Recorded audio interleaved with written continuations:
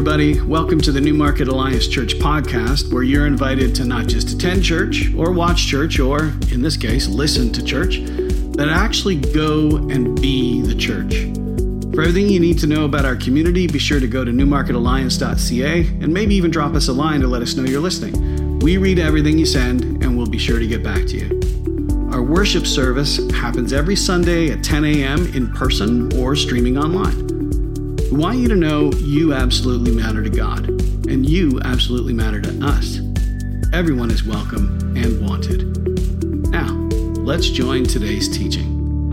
Let me take you back to a very different time. I'm like 10 years old, and the MASH finale is on TV. Yeah, okay. There's some people in the crowd. I'm too young to appreciate, the nuances of MASH, but I'm in a room full of people watching the last episode of MASH because everybody in North America is watching the last episode of MASH. There's like 60% of all televisions on that night were watching that episode. And they all, talked about it around the water coolers the next day. Years later, in my first year of marriage, Vicki and I would host a Seinfeld last episode party with 40 people crammed into our little condo on a 27-inch television. And we don't have kind of those moments anymore. Pop culture's too fragmented and segmented. There's too many options. The only thing maybe is the Super Bowl, where I didn't watch one NFL game this year, but I joined other middle-aged men at Kevin Simmons' house and we watched the Super Bowl. And as the youngest middle-aged man there, my job was to explain who Rihanna is and why Diamonds is such a banger. And there was even some debate in our room about, who was the best-selling female artist of all time. And Don, I think you said isn't it Shania Twain? And so he looked it up on his phone and he's like, oh, it's just country. She sold 100 million records. And I said, are you ready for this? Well, that don't impress me much. Huh? I mean, that has nothing to do with anything this morning, except you could wait your whole lifetime to be set up for a line like that. And what is my point? Oh, yes. There's something powerful that happens when we do things together, when we're watching the same thing or working towards the same end together, even if we do it apart. Can I challenge us to do something as a church? You'll likely do it solo, but if you knew that your brothers and sisters were doing it with you, I feel like it would just be special. So I'm going to challenge us to read over the next 10 weeks the book of James together. And it will be very short passages. It might be 2 verses a day. I meant to have a reading plan out. I'll get that ready for you this week. But maybe we could just begin together by reading chapter 1. That will cover what we talk about today and what's covered next week. Would you humor me by nodding that you'll do? Oh, right on. Book of James, very easy. I like the clapping. Hey, Mark, good to see you. Okay. By the way, Quatch family, great to see you guys. They're a growing family. And there is no other writing, I think, in the Bible quite like the letter of James. It is blunt. It is direct. It goes into detail about what it means not just to have faith in God, but how that works out in real life, you could say. It's like a primer of how to actually live out this Christ life. It was applicable 2,000 years ago in the Middle East. It is every bit as applicable in 2023 in the GTA. I believe that. Sometimes the book of James is called the great wisdom book of the New Testament. We're familiar with the wisdom books of the Old Testament, particularly Proverbs, but James is full of this practical, from the trenches wisdom for daily Christian life. The topics, they just kind of jump around: trials, patience, getting along with others, self-control, finding and discovering God's will. It's all here in James, and it's super applicable, which means that if you let it, James can shape your faith, maybe like no other book in the Bible. It's called James because it was written by, the questions will get harder, folks. So James wrote James, and for those of you who don't know, James was the brother of Jesus. That Jesus, yes. Maybe it's more accurate to say James was the half-brother of Jesus. As you know, Scripture tells us that Jesus was born of a virgin, conceived by the Holy Spirit, but Joseph and Mary did have other kids, siblings to Jesus. And so in that sense, they are like half-siblings to Jesus. Who's your dad, James? Oh, Joseph, the carpenter. Who's your dad, Jesus? God, the creator of heavens and earth, and Yahweh. You may have heard of him. So James is half-brother, and by this time, where we're reading James, he's also the main leader of the Jerusalem church. If you read through different parts of Scripture, you see his name come up. He was one of the select individuals that Jesus appeared to after the resurrection. Galatians said he was called a pillar of the early church. Paul, on his first trip to Jerusalem, went immediately to see James. This is a sign that James is an early leader of the Christian movement. When Peter was rescued from prison, he told friends to be sure to alert James about it. So he was so well known, in fact, that Jude, another half-brother of Jesus, could identify himself simply as a brother of James. So this is not in the Bible, but tradition has it that James was known as Old Camel Knees. I don't know how that translates in Hebrew, but nice nickname, right? Why was he called that? Because apparently he had these thick calluses built up on his knees from so many years of steadfast prayer. And tradition also has it that he was martyred by beheading around AD 62 under the brutal persecution of Christians by the Emperor Nero. He was a remarkable man. And so I hope that gives you just a little context of who is speaking here. So let's just jump right in. Maybe you even have your Bible with it. It'll be up in the screens. But chapter 1, verse 1. James, a servant of God and of the Lord Jesus Christ, to those 12 tribes scattered among the nations, greetings. So let's just stop there for 1 second. I already told you a bit about James himself.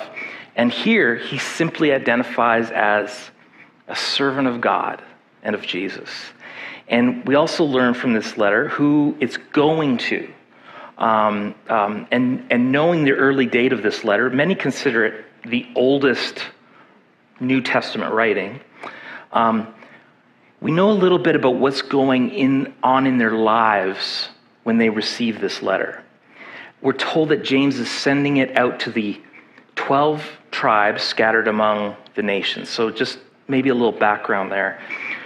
Shortly after the birth of the new church, which is recorded in Acts, there's this persecution that begins among Christians. It starts with one of the early church leaders, a man named Stephen, and he's arrested and he's stoned to death in front of his church, essentially. And that set in motion wave after wave of persecution. It culminates, at least for this early church, in this great era of persecution by Nero.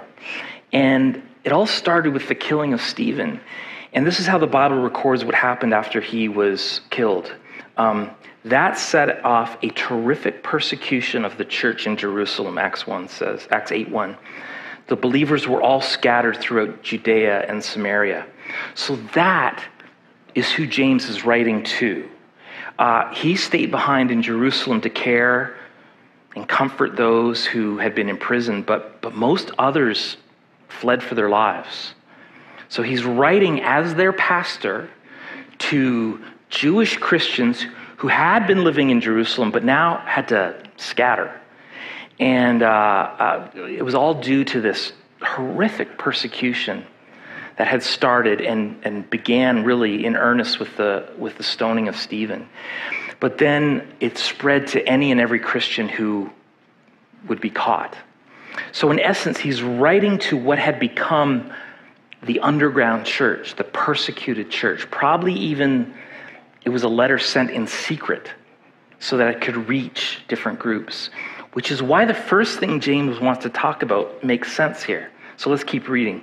Dear brothers and sisters, when trouble comes your way, consider it an opportunity for great joy. For you know that when your faith is tested, your endurance has a chance to grow. So let it grow. For when your endurance is fully developed, you will be perfect and complete, needing nothing. So knowing he was writing to people who were having to have their faith tested severely, are really put through the grinder because of not only being persecuted, but being geographically dislocated. James begins by making sure that they know how to put it all in perspective. He wanted to make sure they were thinking as a Christ follower should. It was dominating their world, as you can imagine, that they were having just a number of reactions and feelings, just like we do when we face hard times.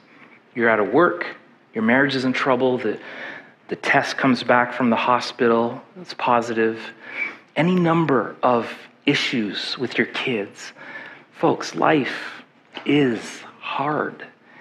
And so how do we respond to that? Most of the time, if we're honest, we get mad, we play the victim card, we play the blame game. And James starts off by giving us this radically different response. He says, consider it an opportunity for joy. Now, please don't misread me here. This is not some naive, happy-clappy, sweep the troubles under the rug. He's not saying whatever you are going through is joyful in and of itself. And please don't take it to mean that we put on some phony, plastic, fakey fake smile and act like everything's fine. He's not saying that you should be happy about bad circumstances. I think one of the best compliments I've received about this church in the last few months from various newcomers. Here it is. You ready? Y'all seem so real. Oh, man. Speaking my love language here. You know this is a value of mine. You know that it comes from a holy discontent of seeing so many churches out there that seem to celebrate and reward fakeness because it's so much easier to explain than messy realness, right? So don't confuse happiness with joy. Happiness is based on circumstances. Happiness is driven by emotion. Joy is deeper. Joy is getting into spiritual territory here.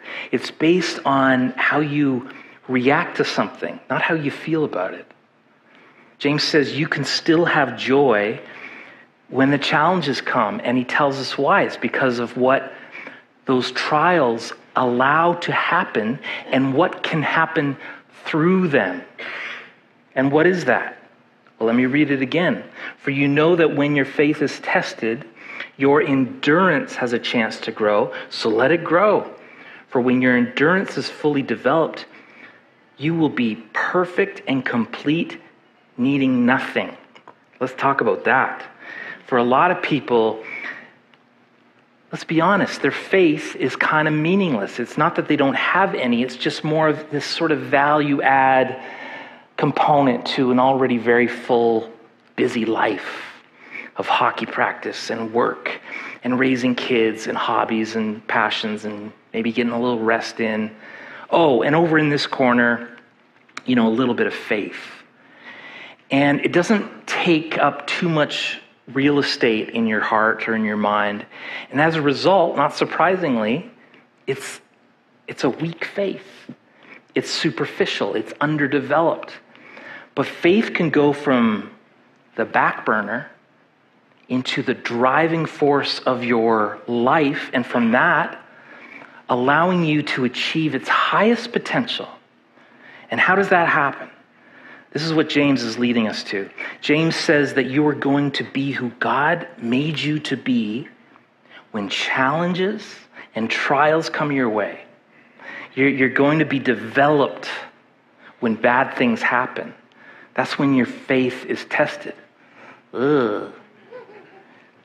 Isn't there a book I could read instead? Isn't there a class I could take? No, you gotta live this, because only when you have endured trials on the basis of your faith does it deepen and grow and become something formidable. Like, that's why James says that no matter what you are going through, you can consider it joy because of what it is doing in you and through you. James says we can become perfect, not in the sense of, sinless perfection the way Jesus was, but in the sense of increasingly becoming who we were made to be in Christ. And this is how we reach our spiritual potential. It's like the way that steel is forged in fire.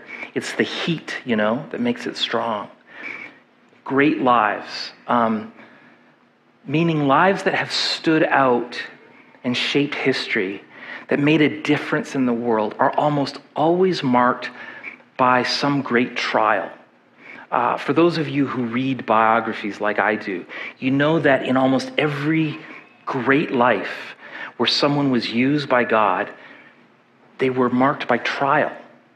That's what formed them. And not just trial, but trial that is met by endurance. And the greatest lives of all endured through faith. He had already lived a life of endurance and reliance on God. He had been readied for the moment, and James is giving us an important life lesson here. Our pain is often what has developed us and strengthened us and allowed us to grow. And if you tell me what has wounded you and challenged you, I think I'll be able to tell you what has made you, formed you into the person that you are today, for better or for worse. Trials create a moment to either develop perseverance or to become a quitter on the sidelines of life. For some of y'all, your trials have actually made you better. And for some of y'all, your trials have made you bitter. Because in a trial, you have this decision. You can turn to God or you can turn away from God. So there's this very little, is there a middle ground when you're really in the teeth of a challenge like this. And if you turn to him, then your faith goes higher up and deeper in. But that's a tall order, right? Like, who can do that on their own? I'd say none of us. And that's where James goes next. So let's keep reading. If you need wisdom, ask our generous God, and he will give it to you. He will not rebuke you for asking. But when you ask him, be sure that your faith is in God alone. Do not waver. For a person with divided loyalty is as unsettled as a wave of the sea that is blown and tossed by the wind. Such people should not expect to receive anything from the Lord. Their loyalty is divided between God and the world, and they are unstable in everything they do. Here, it's like James is anticipating our questions and our objections. We hear this challenge to endure in trials, and if you're like me, first thought is like, yeah, but how do you pull that off? I don't think I'm strong enough. And in the next sentence, James says, and here's how you pull it off if you don't think you're strong enough. If you need help, if you don't know what you're doing, if you don't see how you can hang on and see this through, God stands ready. And God will make every effort to help you endure for his sake with absolute, utter, complete generosity. It's good to ask for help. You're supposed to ask for help. And that help will come at the point of your most strategic need. I I find how James describes this so encouraging. He says, ask our generous God. He's reminding us who we pray to. He's reminding us of the kind of God that we sing about. We go to the one, this good, good Father, who's eager to supply what we need during challenges. And then he adds, because some would have need to hear this, this is also the God who won't rebuke us for being needy. I'll bet some of y'all growing up, or maybe some of you have a boss like this right now, who's like, come on, you need help with this again? What's wrong with you?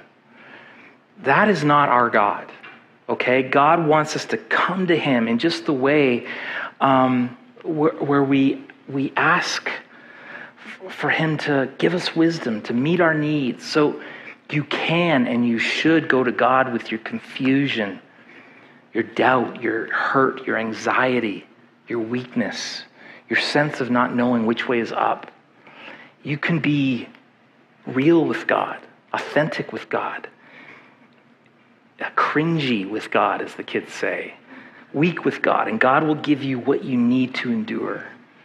And all of the things that we could ask for, should ask for, there's one that James says should be at the top of your list.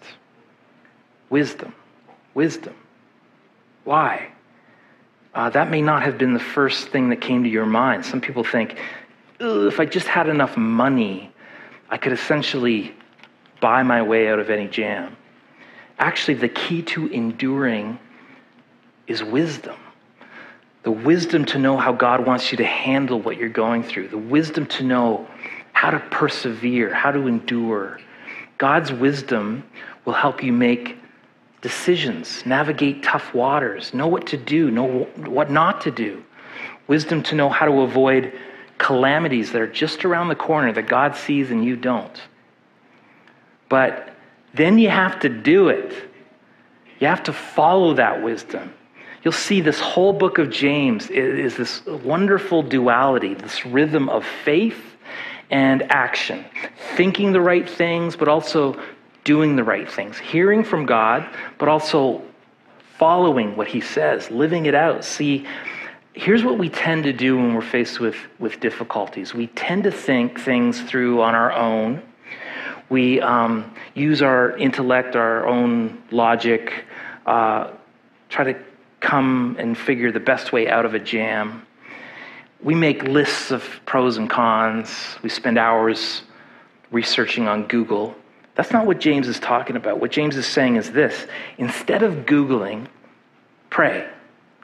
Instead of Chat GPT, instead of relying on your own thinking and experience, how about rely first and foremost on the supernatural wisdom that God makes available to us? The wisdom that knows so much more about things that you couldn't possibly know. But that's not all. For God's wisdom to flow into our lives at our point of greatest need, it demands something on our end beyond praying. You can't go to God in some half-hearted, superficial, 1 foot in, 1 foot out, last resort, tacked on at the end kind of idea. Come to God as your plan A, not just one of many options that you're testing out. I have to relearn this lesson all the time. Sometimes Vicky will say, well, let's pray about it. And I'll go, oh, let's come to this.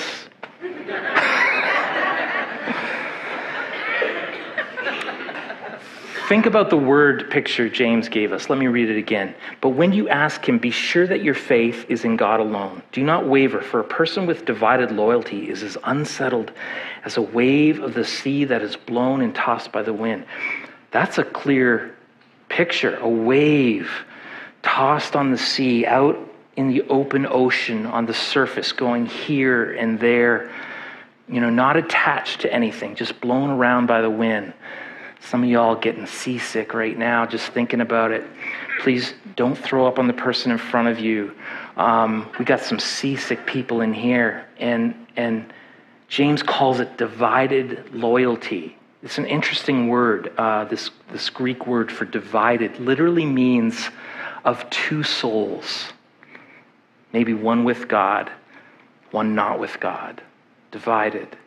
And not surprisingly, James says, that ain't going to work. You can't do your faith that way. You can't go to God one day and then abandon God the next. And when that doesn't work, go back to God the next day. You can't be looking to God one minute and looking somewhere else the next. You have to decide, you have to purpose in your heart whether you're going to get through this with God or apart from God. If you want the wisdom God has for your life, go all in with God.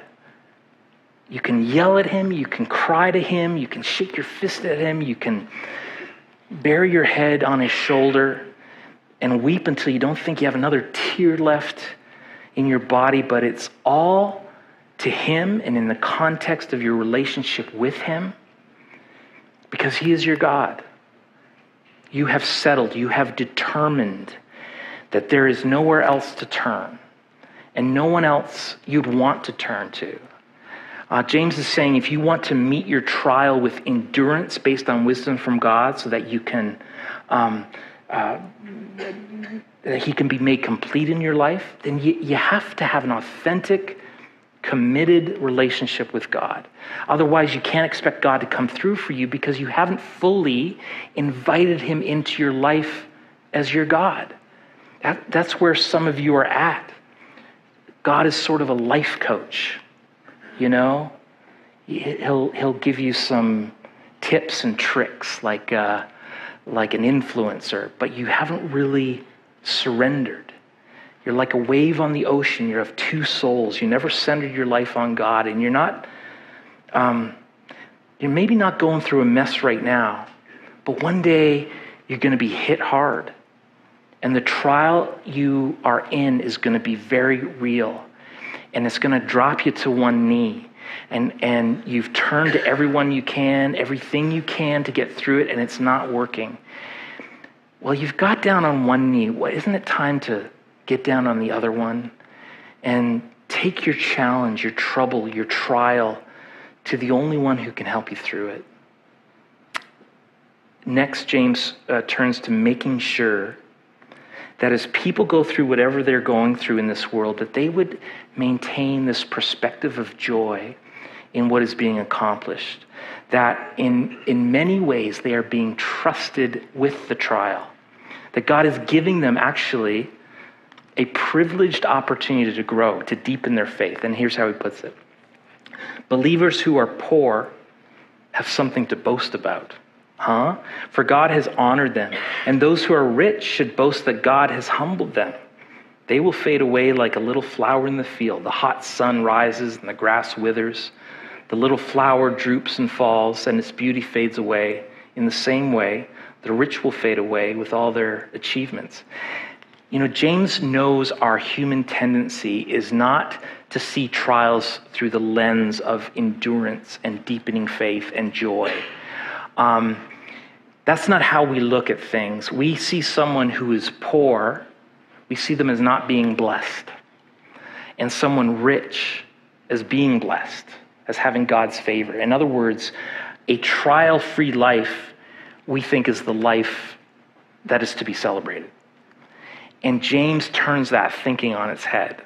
The truth is that those who face the toughest of times are given an opportunity of enormous life change and are creating something that money could never buy, actually. And it will actually outlast this world as we know it. The thing is called character. The thing is called sanctification, as Gus talked about. A tighter commitment to God, an enlarged spiritual life. Making a difference beyond anything that we could have made had we not gone through that trial. Frank knows what I'm talking about. Brent knows what I'm talking about. Bonnie gets it. The Beishausens know. Josephine knows. The Prudhoms know. Malika and Commer know. You've experienced the kind of disappointment and loss that has only made your faith more personal and powerful. You know all of the stuff of this world is not going to survive. We're not going to take any of it with us. None of your money, your house, your boat, your land, your clothes, your jewelry, none of it is making it out of this world. Only your soul, only your character, only your love for God and your love for his people. So don't get confused about what's really going on in this short time that we have on this earth. God is in the soul-making business. And that's the only business that ultimately matters. So James says, don't envy the rich. Envy the poor. Don't envy the ones free of trouble. Look at the ones facing a dark night of the soul, hanging on to God with all that they have in them, praying that they would see it through and become who God is calling them to be. Those are the ones to envy. I had to really wrestle with that this week, because what we're seeing is a miracle in progress. We're seeing a formidable life being formed before our very eyes. It's so counterintuitive to us. I mean, I haven't figured this out in my own life, but I'm coming around in my thinking that God can use the trials to help make a better Jonathan, to make a better pastor for Knack. So this is clear to James that he adds these words: God blesses those who patiently endure testing and temptation. Afterward, they will receive the crown of life that God has promised to those who love him. You know, the Greek term used there for crown was the one typically used for that wreath that was placed on the head of a victorious athlete or a military leader after winning a battle. You know, folks, we're in a real life battle here, a test of sorts. It only lasts about 70 years, maybe 90 if you're lucky. And in the end, if we endure, we will receive the crown of life. Do you have that picture, Rex, of what that crown of life looked like? Yeah, victorious. The only medal that matters, the only award, the only honor that counts. But things like illness or financial setback or persecution are not the only trials we can face, are they? Along with the external challenges are the internal ones, the war within us, the battle we face with our personal sin. That's a different kind of trial. And listen, this is important. It's not one God brings our way. It still must be met with endurance, but don't look on it as God created, like some kind of God trap. Because James is clear. Verse 13, and remember, when you are being tempted, do not say, God is tempting me. God is never tempted to do wrong, and he never tempts anyone else. Temptation comes from our own desires, which entice us and drag us away. These desires give birth to sinful actions, and when sin is allowed to grow, it gives birth to death. James wants to make it real clear that the choice is ours. The choice to ask for wisdom is ours. The choice to be all in with God is ours. The choice to leave God and sin, to abandon the way of God, that's our choice. God does not tempt you to sin. God might allow things into our life to challenge our faith, but he does not tempt us to sin. So James lays out this progression of how sin works real clearly. I hope you caught it. First, it begins through our desires. Then that desire, if left unchecked, leads to sin, a willful act, a conscious choice. Then the sin, confessed, turned from, dealt with, unconfessed, leads to death, spiritual death, which is why endurance is not just about challenges or tough times or a bad economy. It's about resisting sin, not being sin-free, but a life of resisting it. And that takes endurance. You're going to sin, folks. Most of you before church is over. And the question is, are you fighting it? Are you resisting it? That's the key. You may fall flat on your face. You may fail in the midst of trying to endure. But just don't give in to it. Ask God to forgive you, dust yourself off, and then get back into the fight. Learn from your mistake. Endure. Which brings James, and then we'll close with this, to his concluding thought about all things endurance in the face of trials, whether external or internal. Here's what he says. Don't be misled, my dear brothers and sisters. Whatever is good and perfect comes down to us from God our Father, who created all the lights in the heavens. He never changes or casts a shifting shadow.